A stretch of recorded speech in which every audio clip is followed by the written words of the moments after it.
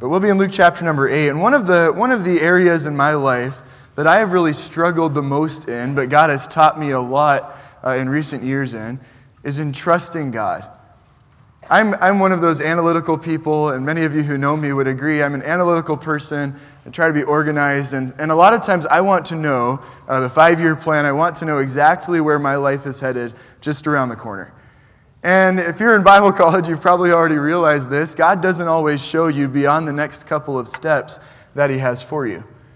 And one of the things we really need to realize and really need to accept and learn is to trust God in those moments of sometimes uncertainty for ourselves. In the last few years, there's been some of those times where our life has changed direction. And in our church and in our ministry, and now as we head out to deputation, and so many different turns that we take. And in each step of those, it's so vital that each of us learns to trust God. Now, we're going to look at a passage that at first you may think, where do you get this idea from this passage? But as we read the scriptures, I think you'll learn to understand the lessons that are found here that we can apply in our lives today in trusting the Lord. It was 8 years ago when I first arrived here at West Coast Baptist College. And I came from New York City. In fact, I made it late to college. There was a hurricane that came through. Several of us on the East Coast had our flights canceled. And it took me a week to be able to finally get a flight to come here. And when I got here, all the orientation and registration week was over. And I was trying to figure out what classes to go to. Where do I pay the money that I need to pay? Where am I going to sleep? All these different things right before classes were starting. And one of the most important areas of decision the first week of college has to do with your ministry. What ministry are you going to serve in? And there's a lot of different options. You all know that. And some of you have a certain pull towards one, like bus ministry or certain classes. Well, I got here and a lot of those ministries were already full. And so I went to, I don't remember who was in charge of it at that point, but they showed me the slots that were opened up. And what I ended up choosing from the available options was 3-year-old boys' Sunday school class. And some of you are probably like, yes, that's your comfort zone. That was not my comfort zone at all. And but it was open, and it was just the way things fell together. And so I started serving in that class. I served there for a year and served under, you may know, Peter and Brenda Connor. And they're still here at Lancaster Baptist, a great family. And it wasn't long in the semester before Brother Connor came to me. He said, I'd like you to teach next week. And he gave me the lesson book and what I was supposed to teach on. And for 3-year-old boys, I'm expecting, feeding of the 5,000, maybe something about Jonah or Noah. And instead, he handed me the lesson that was on the maniac of Gadara. And I wasn't sure how that would go. It wasn't exactly my first pick to teach 3-year-old boys. Fortunately, in that class, it wasn't hard to have someone act out being a crazy man. But I had the opportunity. I did enjoy it. It went well. But I come back to that story. Every time I look back at this story in Scripture, I think of that. And yet the Lord over time has used that story in my life, and I hope that He'll use it this morning in your life as well. As we turn to Luke chapter 8, we'll start in verse number 26. The Bible says this, and this is referring to Jesus and His disciples in a boat, arrived at the country of the Gadarenes, which is over against Galilee.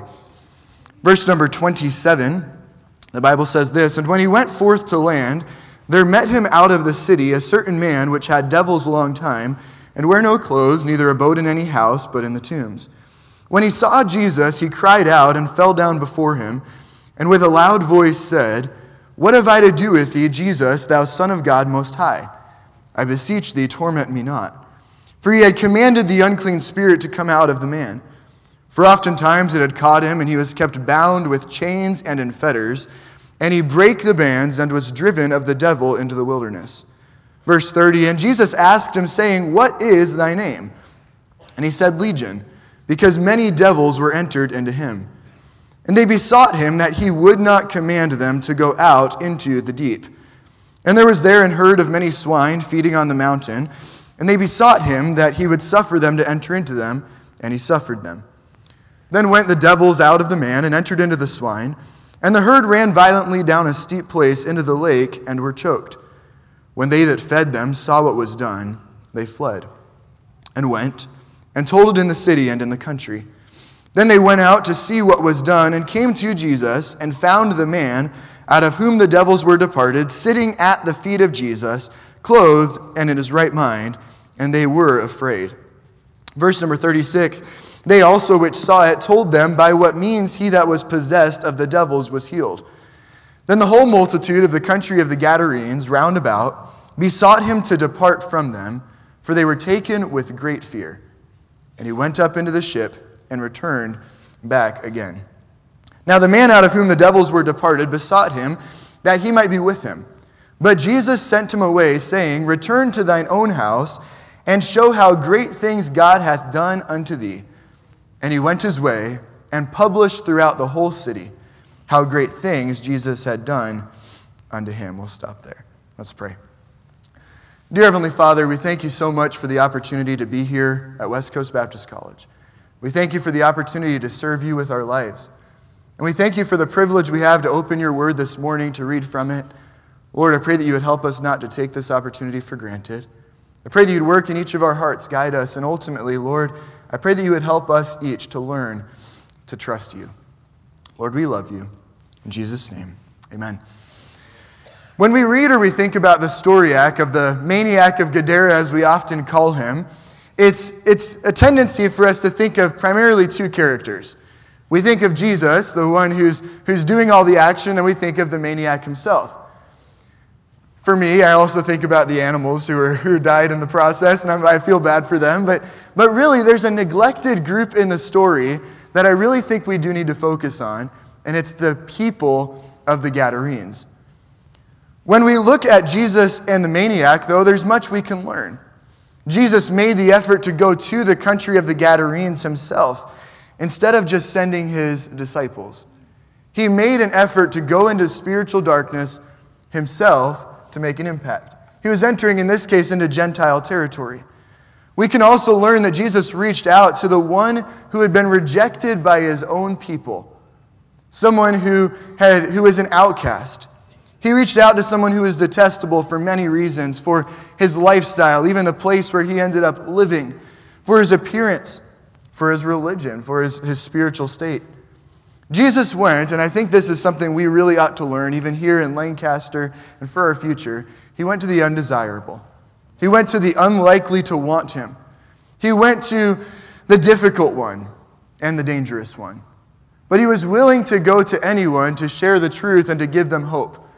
And for us, wherever God puts us, we need to be willing, as Jesus was, to go to those who have no hope, to go to those we may not see as easy to witness to go to those who may even be dangerous to our well-being. But in this story, there is this group, the Gadarene people, that I think we need to include. You see, in the story, Jesus is really setting out to reach these people. And the maniac comes his way, and it's almost just along his path, but he stops and he spends time with him, and you see really the story take an amazing turn. But the reason for this delay for this people in accepting the gospel was in part due to some decisions they made that have some similarities to us and decisions we make, often selfish decisions.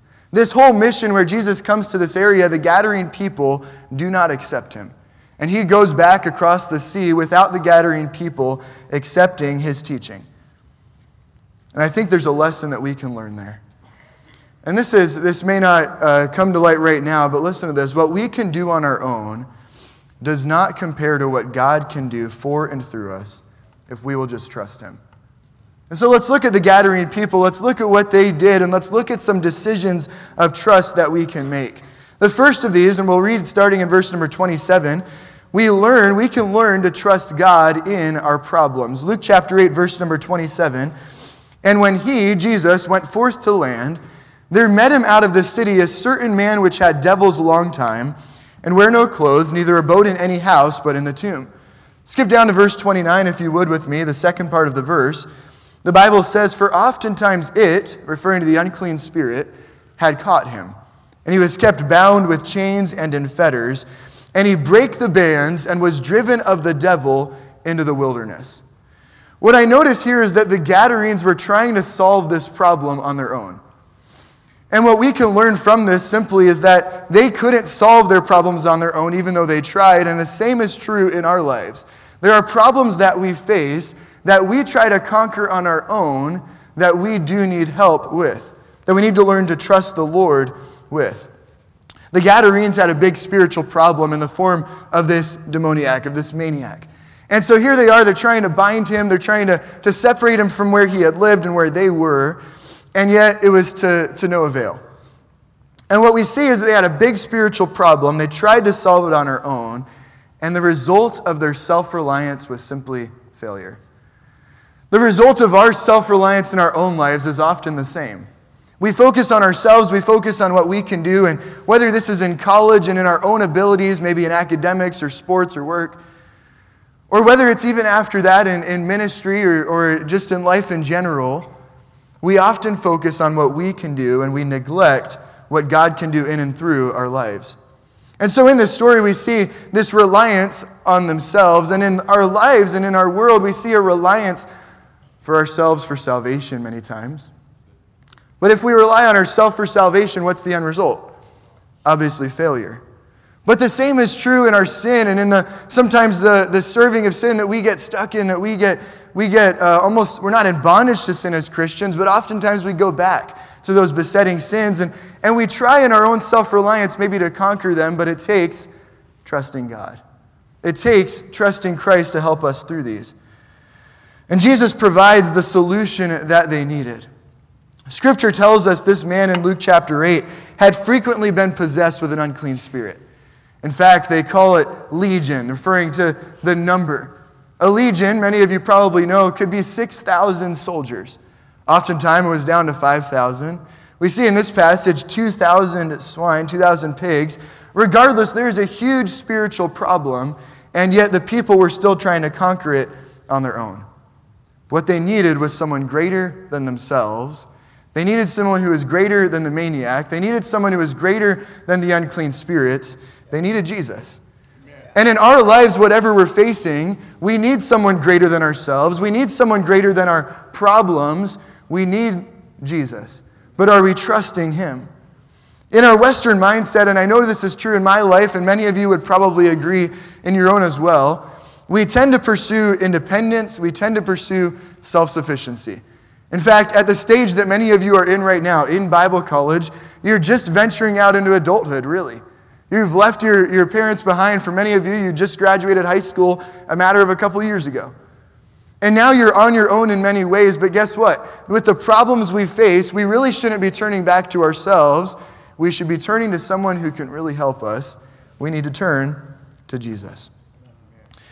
In our relationship with God, we need to turn to Jesus. We see this all throughout the Old Testament, all throughout Scripture.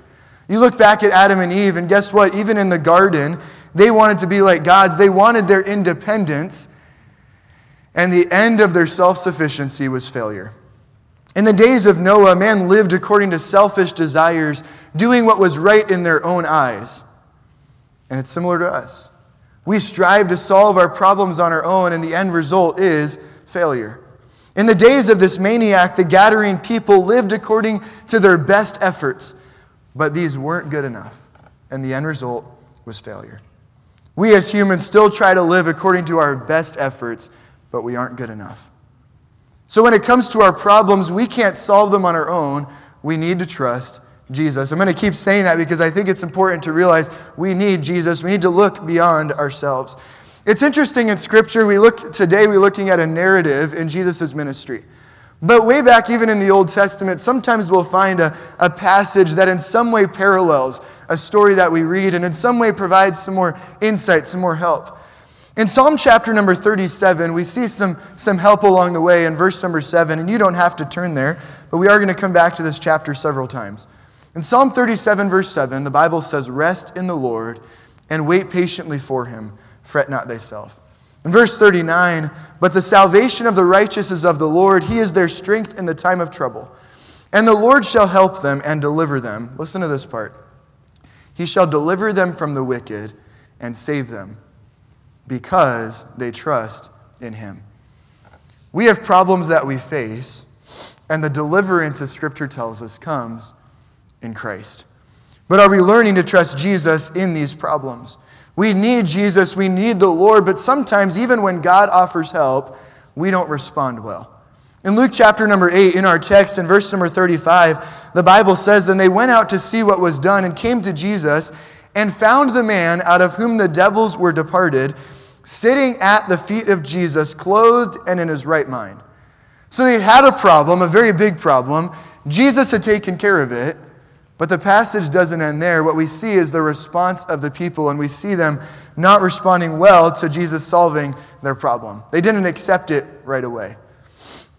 As we look at this idea, I think it's important that we realize we need to turn to God from the beginning. The Gadarenes first looked at themselves, then God solves their problem, and again, they're looking back at their own desires, their own needs. Oswald Chambers said this, "We tend to use prayer as a last resort, but God wants it to be our first line of defense. We pray when there's nothing else we can do, but God wants us to pray before we do anything at all." That was a lesson the Gadarenes could have learned. That's a lesson that we ought to learn 2,000 years later. And so we can learn to trust God in our problems, but we have a second decision to make, and it's simply this. We need to learn to trust God in our responses. We need to learn to trust God in our responses. Luke chapter 8, verse number 34, we see that when they that fed them saw what was done, they fled and went and told it in the city and in the country.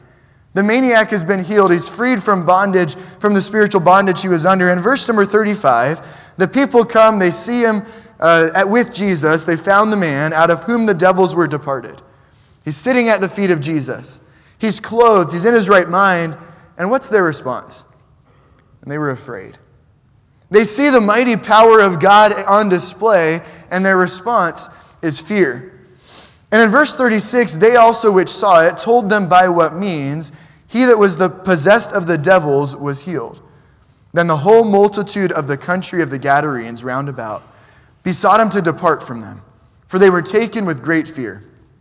And he, Jesus, went up into the ship and returned back again. The Gadarenes responded poorly to the love and power of God shown to them, and particularly to the maniac among them. Their response was poor.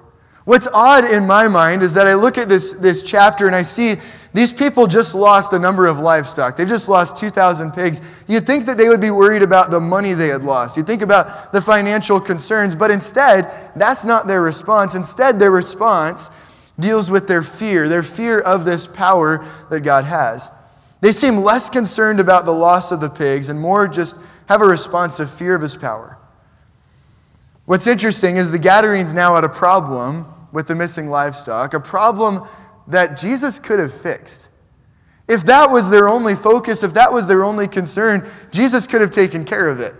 And think about when Jesus was being arrested, and you see the story of Malchus and the ear being cut off but then restored. Guess what?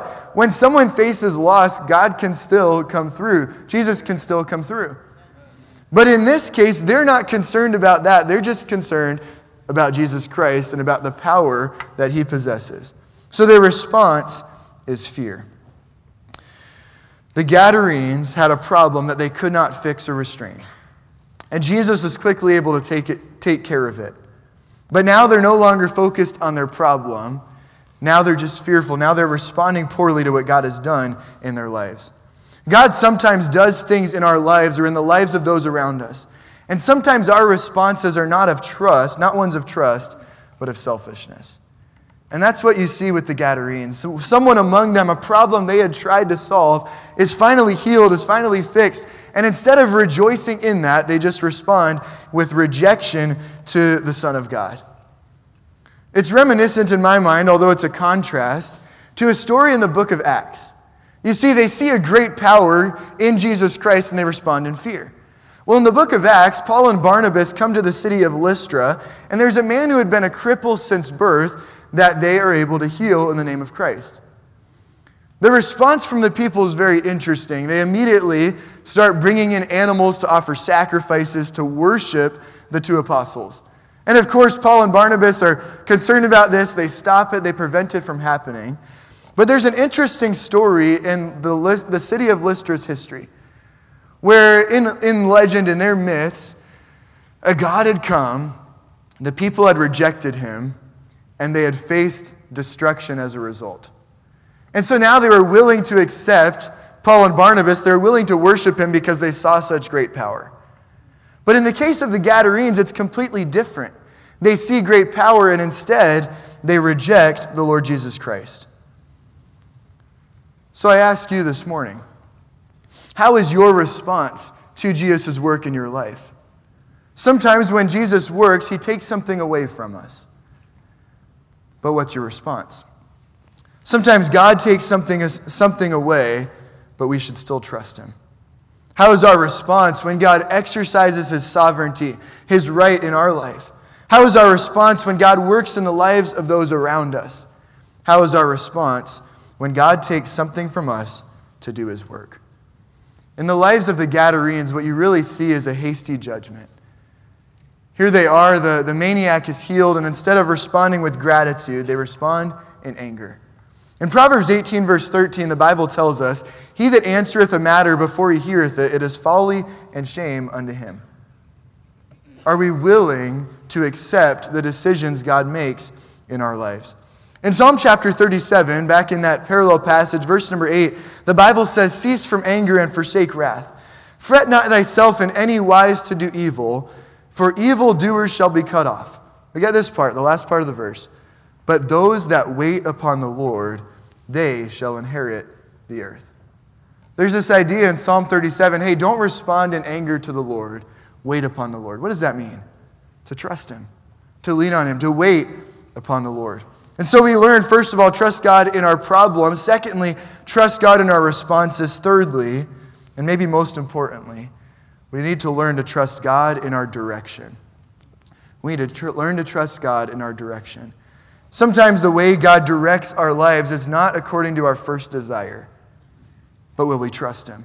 In Luke chapter 8, verse number 38, the Bible says this, "Now the man out of whom the devils were departed besought Jesus Christ, that he might be with him.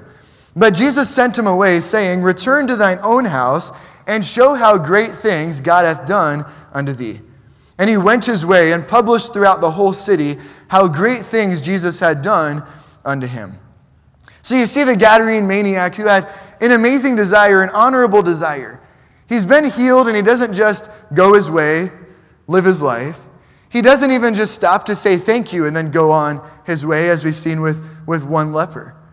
He stops Jesus Christ, and he asks to go with him. He asks to follow him. He has a desire to be with and follow Jesus. But Jesus had a different plan for him. This man was willing to and almost begging to follow Jesus in his ministry, but Jesus said no, because Jesus had a specific task for this man to fulfill. He had a different plan. But what's amazing with this maniac is, first of all, he was willing, and secondly, he was obedient. It's sometimes easy to be one or the other, to be willing to go, or to be obedient when God directs us, but are we both? Are we willing to follow Christ, and are we obedient in his will? Do we have our heart right as well as our actions? Jesus had been rejected by the Gadarene people, and so now he commissions one of those people, the former maniac, to continue his work. And although the maniac did not get to do what he originally wanted, he was able to do what God knew was best. It's interesting that Jesus often told people to come follow him. You look especially early in the Gospels in his ministry, you see Jesus say, "Come, follow me." And you see the disciples following after. And at this point, instead, he's telling the maniac he should return to his own household. Countless disciples went or were sent by Jesus Christ, but this man was sent back. He went from breaking restraints and fleeing to the tombs in the wilderness to sitting at Jesus' feet. And what's significant about that is this idea of being taught by the Lord Jesus Christ. He went from death, from living in the tombs, unto life. And the maniac's life is completely turned around at this point. And the reason that the former maniac was to go to his own household was to share his transformed life. So much has changed, and now Jesus wants him to show it to his family. But let's look at what the maniac actually does. You see, the former maniac takes his commission to go and tell to its fullest. He doesn't just go back and tell his family. He goes a step further, and we'll see it in just a moment in verse number 40. The former maniac goes and he tells not just his household, but his entire city. And he goes beyond that to tell the entire region of Decapolis. What does Decapolis refer to? A region of 10 cities. So he goes into this entire region sharing what God had done for him.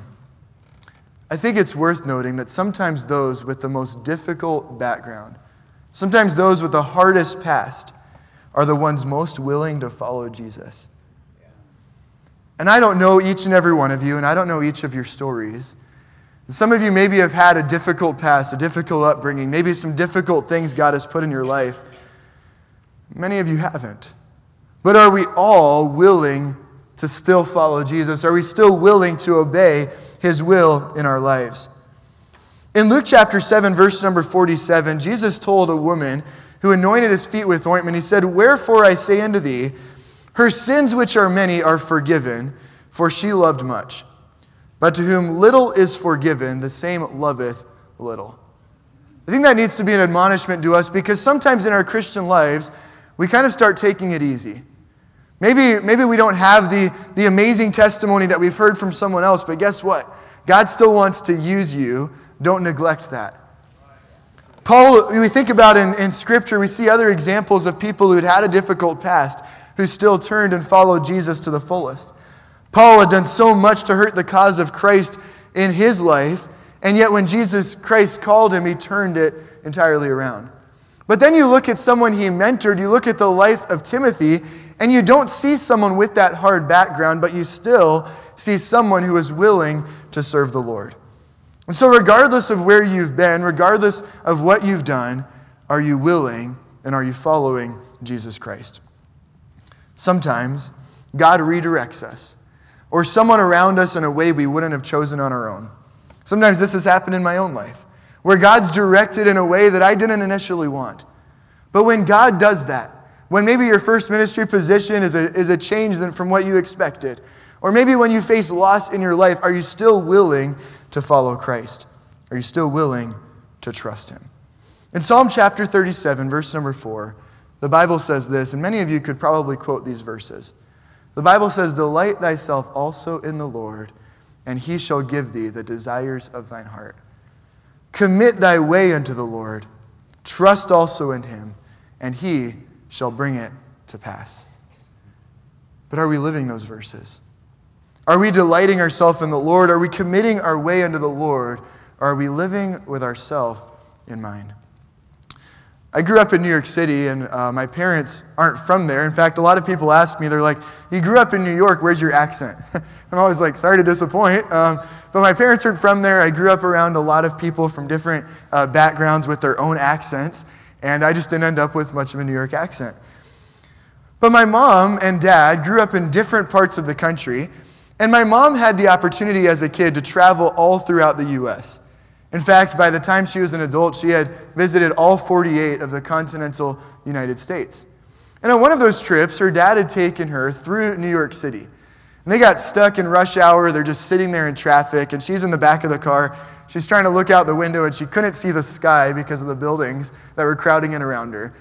And she decided in that moment, she's like, "I never want to come back here."